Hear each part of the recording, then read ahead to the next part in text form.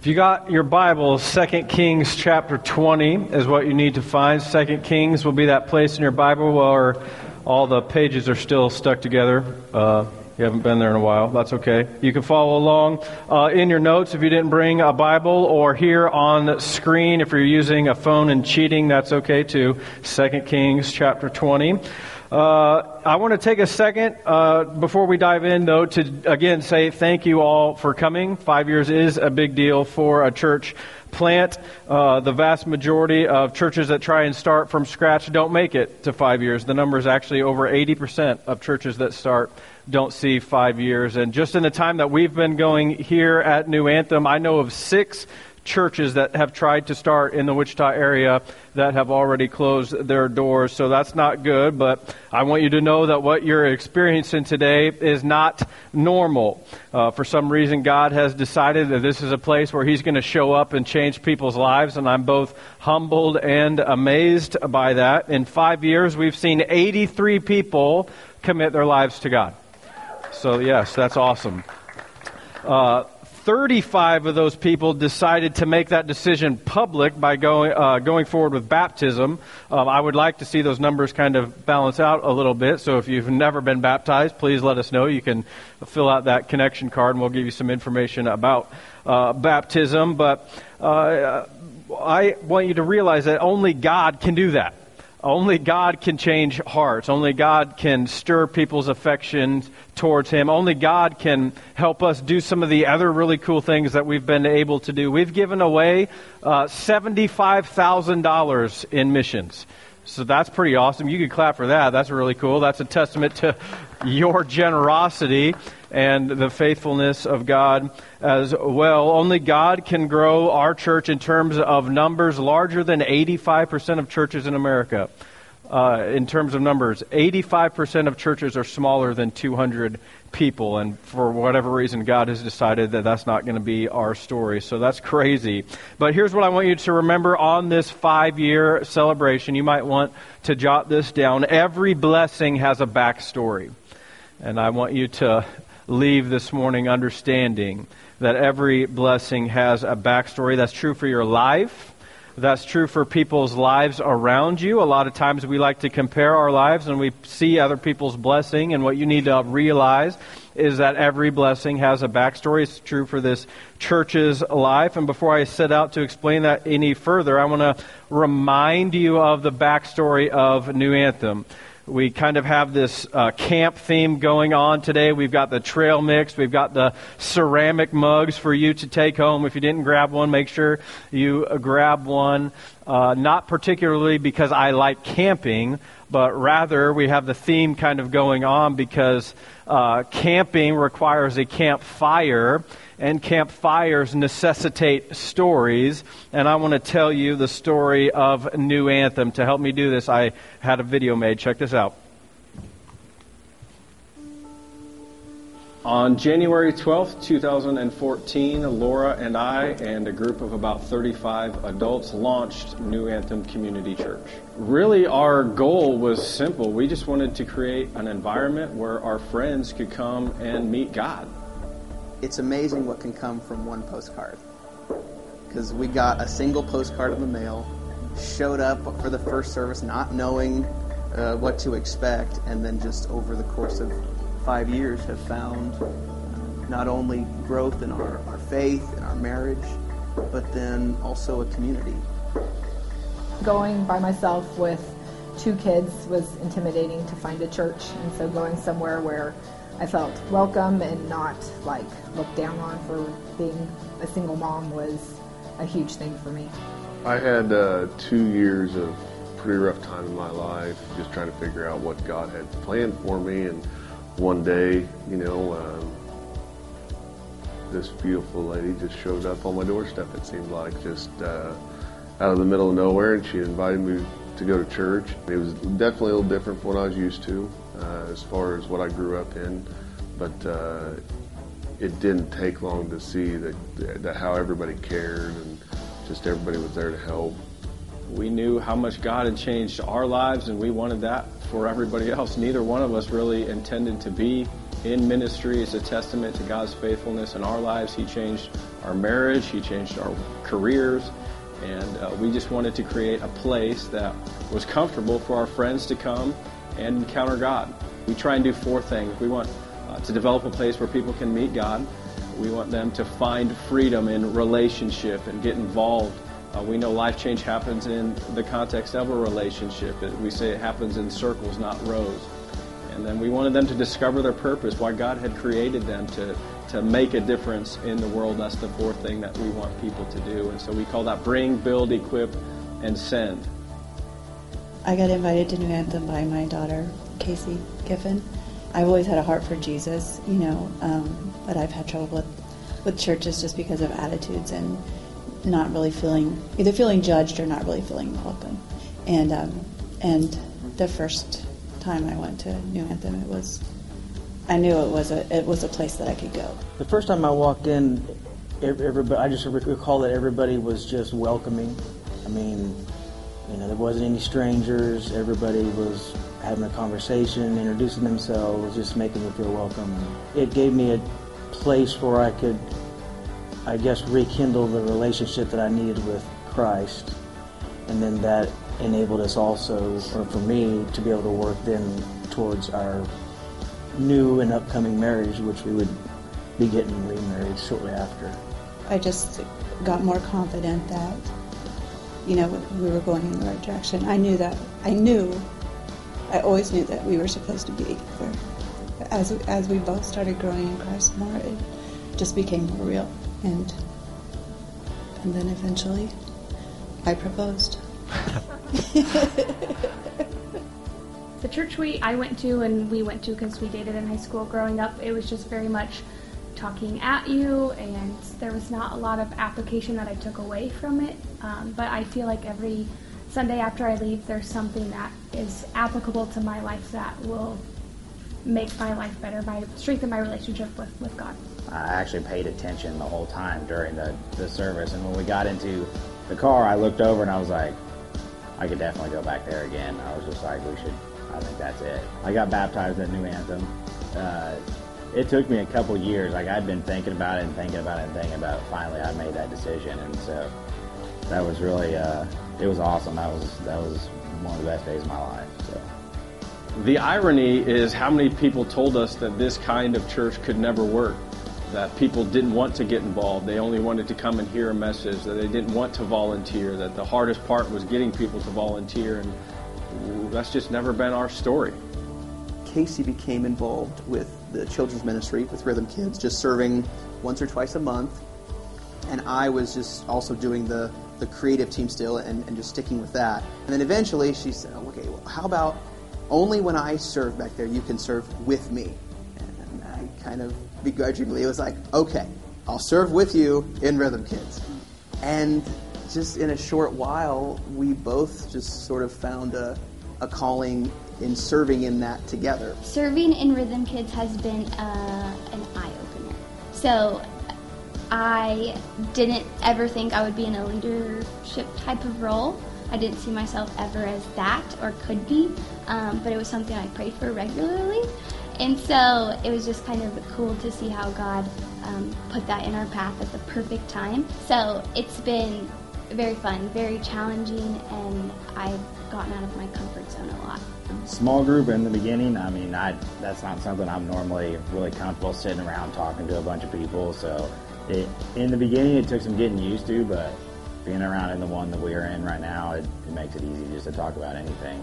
I started in the Rhythm Kids ministry shortly after attending church at New Anthem. It's just fun to go meet all the kids, make connections with all of them, and see them all, grow up, and to know that us taking care of the kids in the back allows, moms and dads to sit out in service and get their filling for the, week, listening to the message and stuff, and not having to worry about their kids and keeping them calm and under control.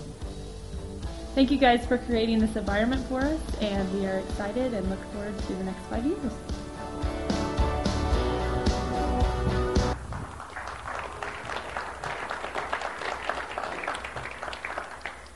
So I'll echo that thank you with my own very much heartfelt thank you.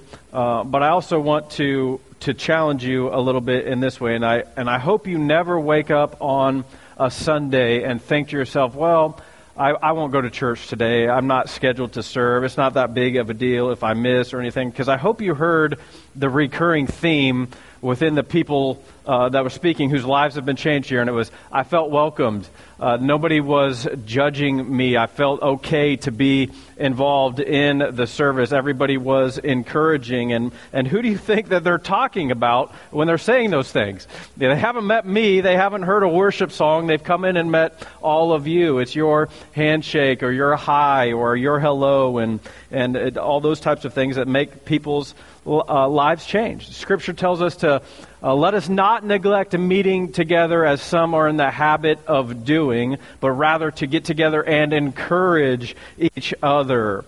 And you need to know that your smile or your handshake or your hello, your word, that might be all God needs to use to change somebody else's life. And so let me challenge you with this, and I promise we'll get to 2 Kings. Never forget you're sitting in somebody else's sacrifice.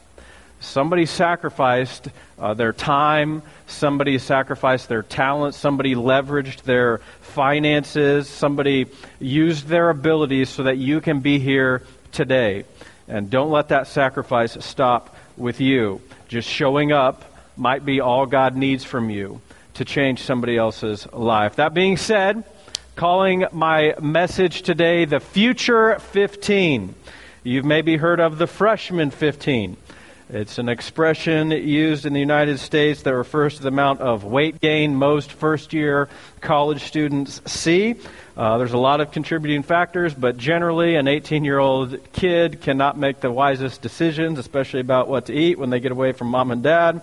And so most students gain weight as a result. And this is a phenomenon that happens all over the world, not just in the United States. In Australia, they don't call it the Freshman 15. They call it the first-year fatties. That's awesome. I wish I could say that. You can't do that in America. It looks like you got those first-year fatties. That's not very tolerant of you. But Future 15, not talking about pounds. I am talking about years. What does the next 15 years of your life look like? Have you ever thought about that?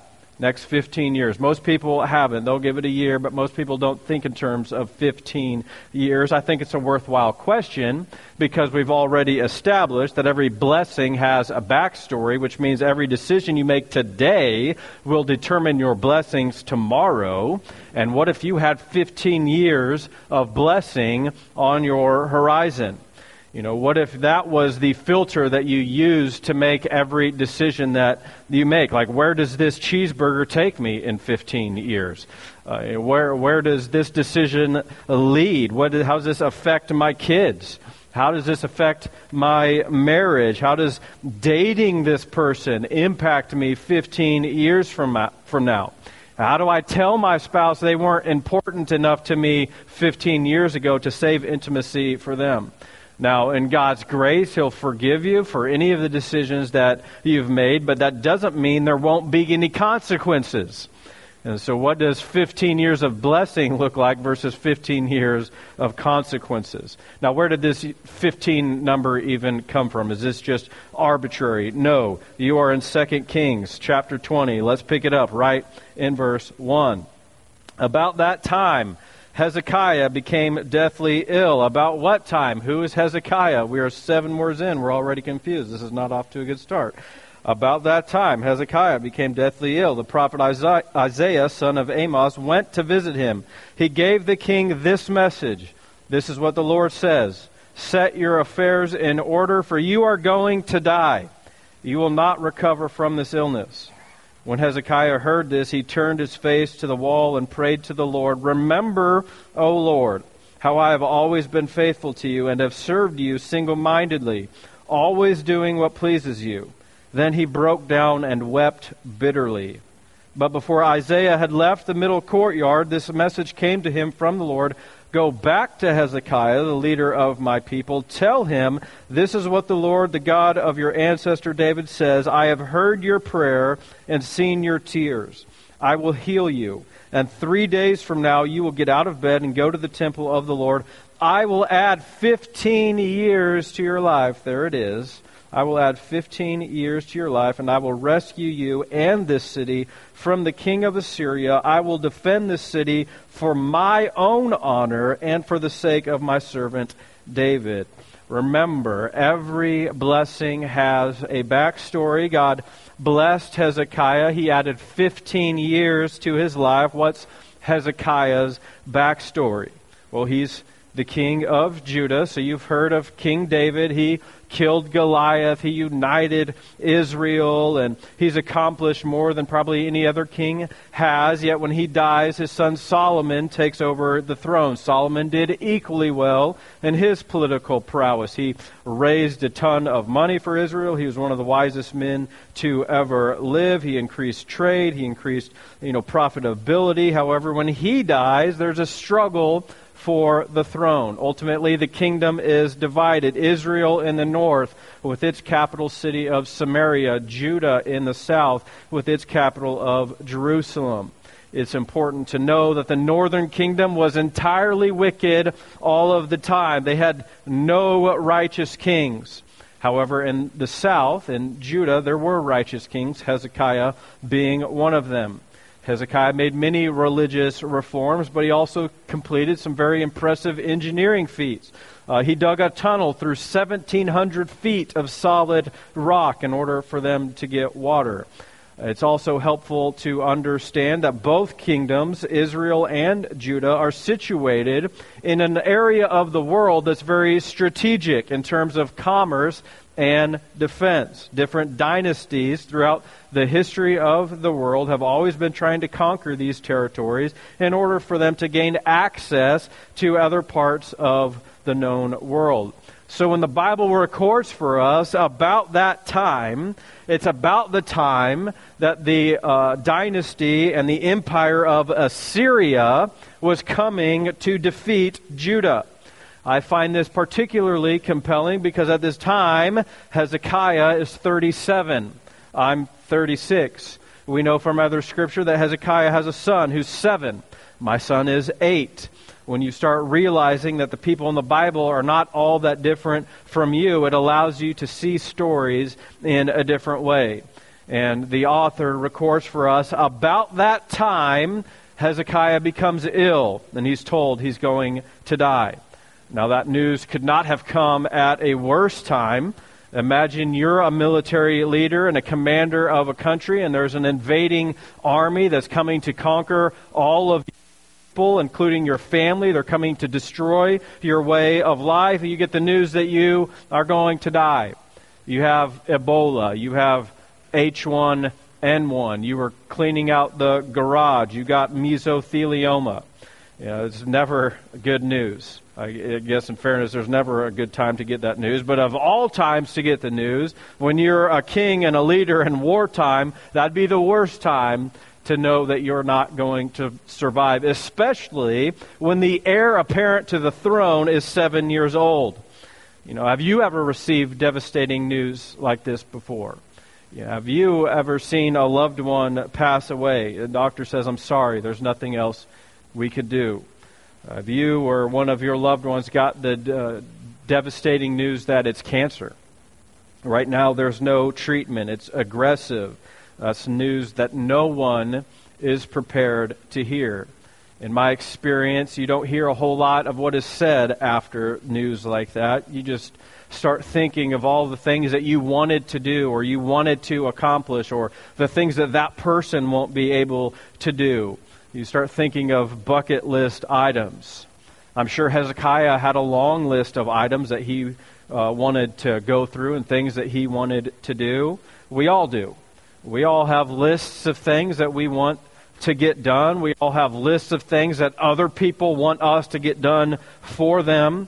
I made a list of some of my things. I want to drive a Lamborghini someday. That would be awesome. I want to go to every major league baseball park and have the single greatest item of food that they sell at that specific park. I don't know why that made the top of the list, but it sounds amazing. More practically, I want to build a table and chairs for my house. want to build a greenhouse next to my garden. Layton wants me to build him a clubhouse with a zip line to another clubhouse. He wants to be able to shoot bad guys and dinosaurs. So, all right. Lana wants a castle. If you haven't met her, she's a princess, so she needs a castle. Lenny, she's 2. I think she just wants me to keep her alive. Okay, which is more harder than it might seem. But Laura, can't forget her. She's got a list of things she wants me to do. Mainly involves traveling to Hawaii and other countries. So I'm holding out hope that science can clone me, so I won't have to go anywhere because I like to not travel. But we all have lists. We all have things that we want to do. The irony of that is on nobody's list is dying.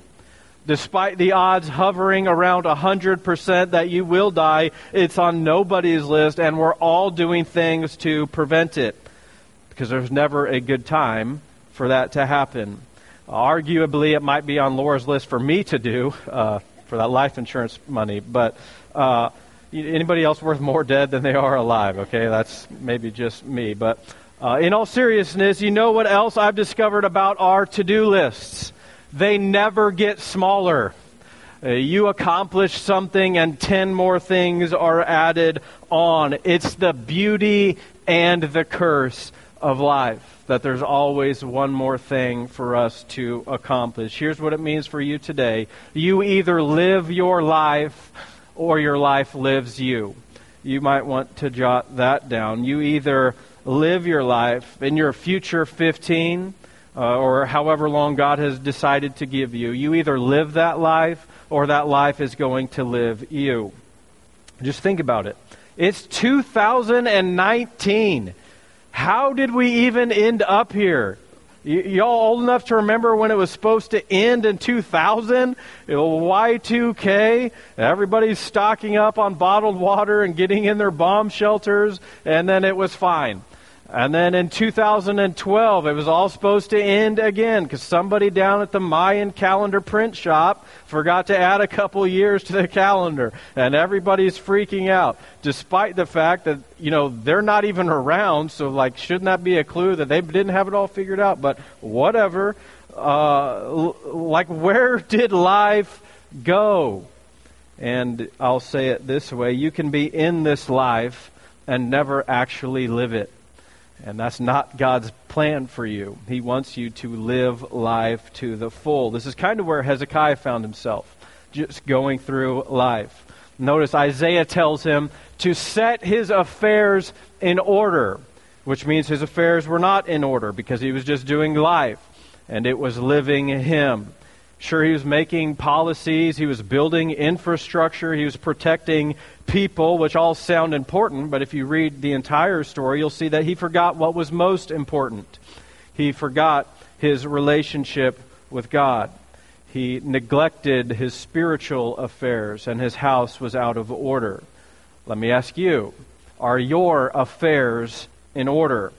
I'm not asking if you have a will. I'm not asking if you've signed the power of attorney paperwork, although those are all good things to be thinking about because none of us are guaranteed anything. But I'm talking more about your spiritual affairs. Is your spiritual house in order? Like Hezekiah, are you just living life? If God could give you or will give you or chooses to give you 15 more years, would they be the best 15 years of your life?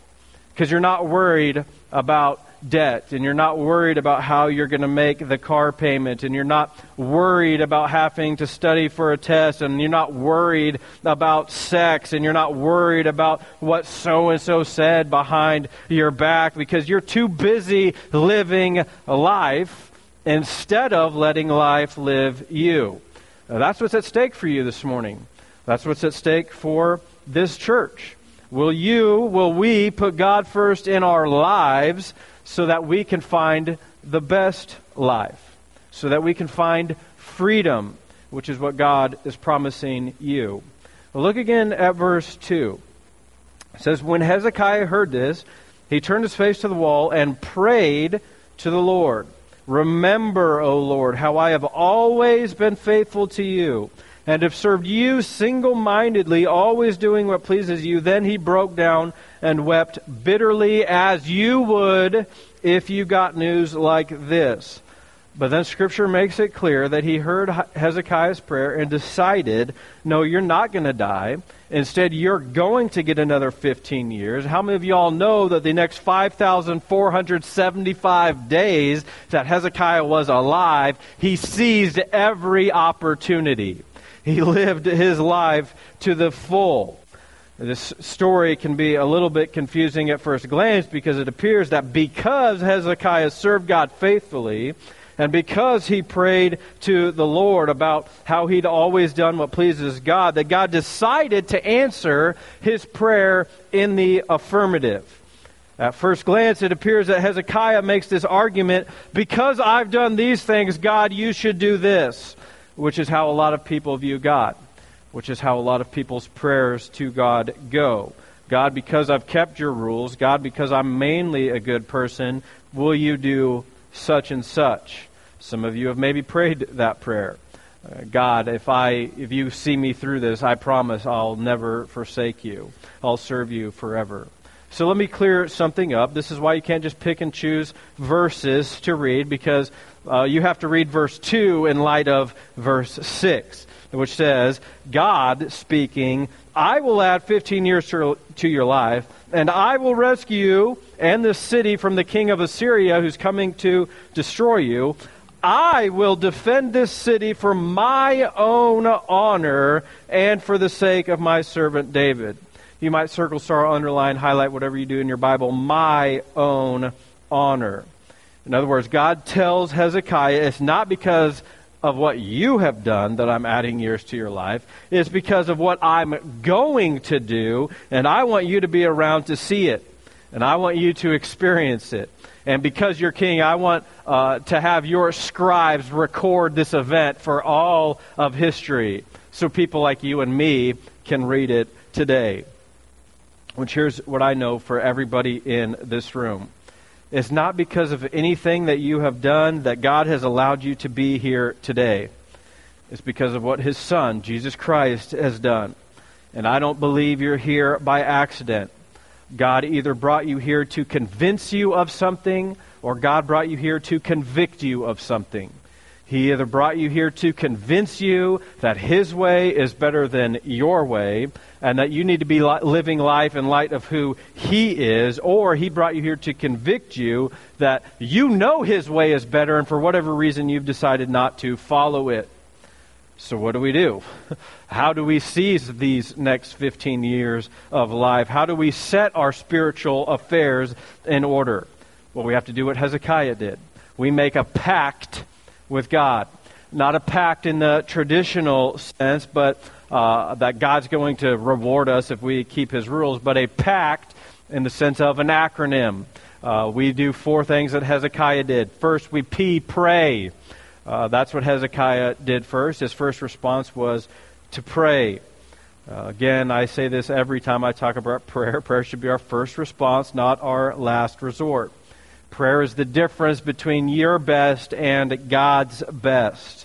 Prayer is acknowledging you can't do life on your own, and you need God to make a supernatural impact for you. If you're here today and you've never committed your life to following God, I hope that you can let your guard down enough to hear from God this morning. God is here. He's in this place. He's trying to speak to your heart right now. That's what prayer is. Prayer is not just talking. Prayer is also listening. And I want you to know that God is not trying to pressure you into anything, and God is not trying to take anything good away from you.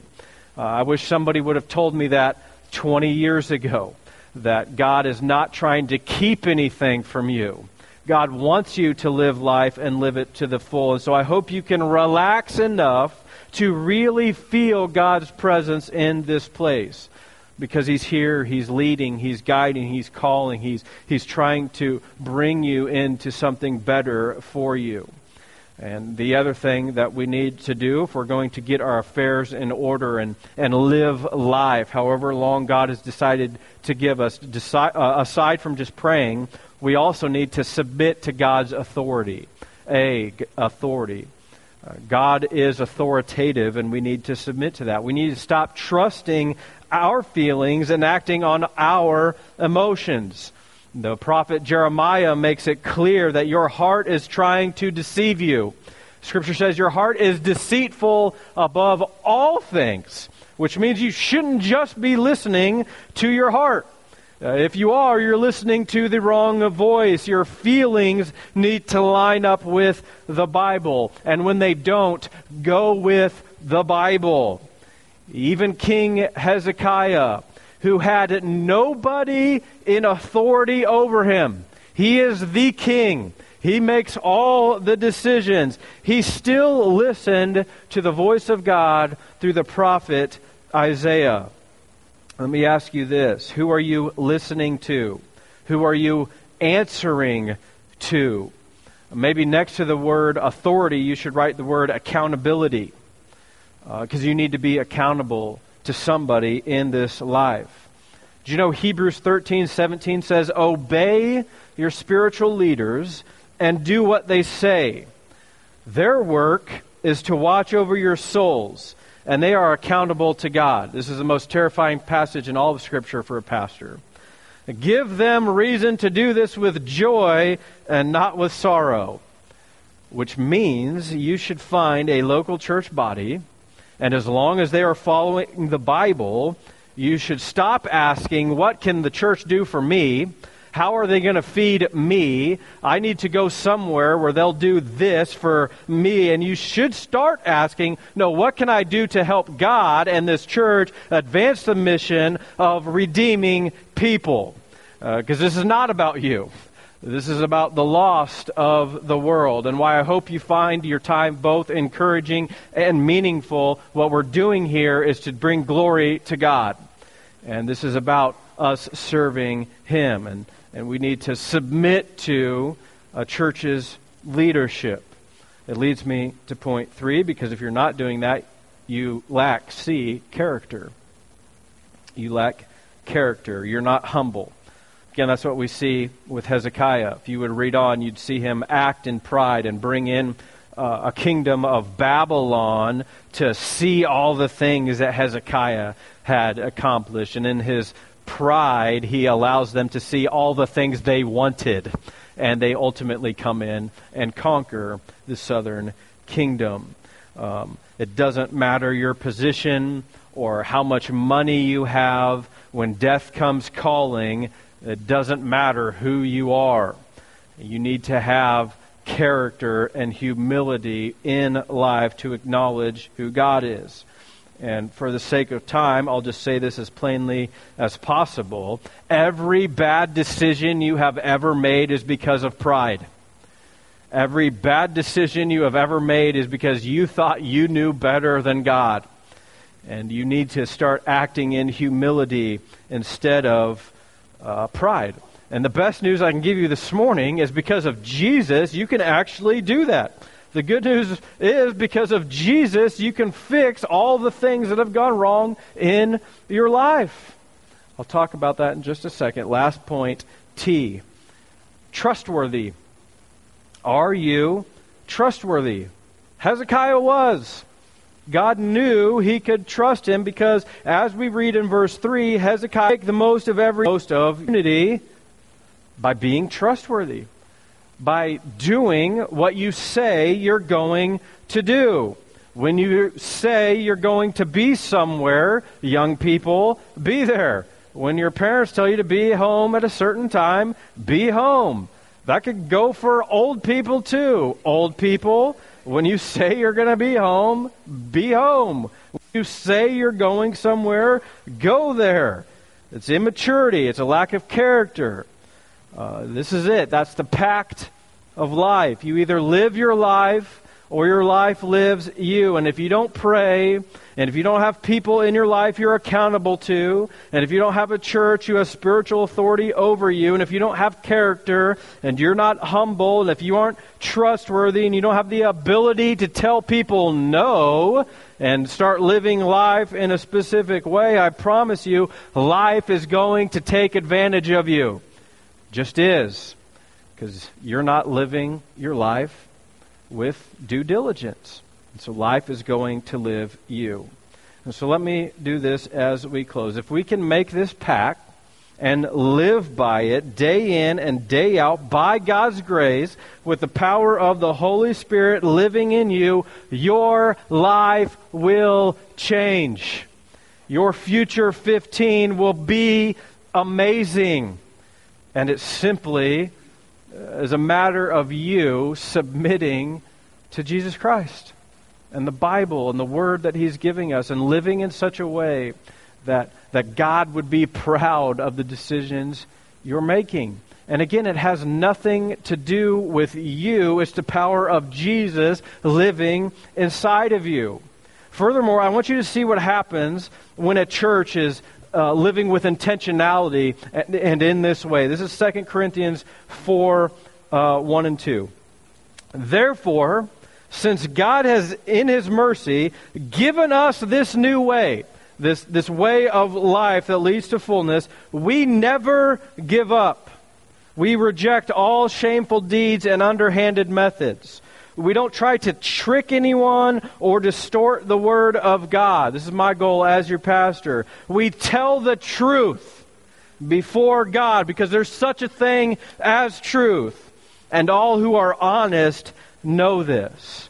But we continue to preach because we have the same kind of faith the psalmist had when he said, I believed in God, so I spoke. It's my plan and job every single week. I believe in God, so I'm going to do what the Bible says. And as God's grace reaches more and more people, there will be great thanksgiving. And God will receive more and more glory. That's why we never give up. We don't give up because we're bringing God glory. Look right at me. The reason we are here this morning is to bring God glory with our lives and how we live. And we're supposed to be a light in a dark world. The world is dark. There are horrible things happening in the world right now. We are God's plan A. There's not a plan B. Your life will be a testament to God's faithfulness to the world around you.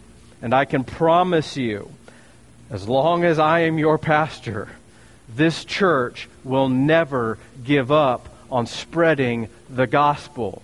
That Jesus can change your life.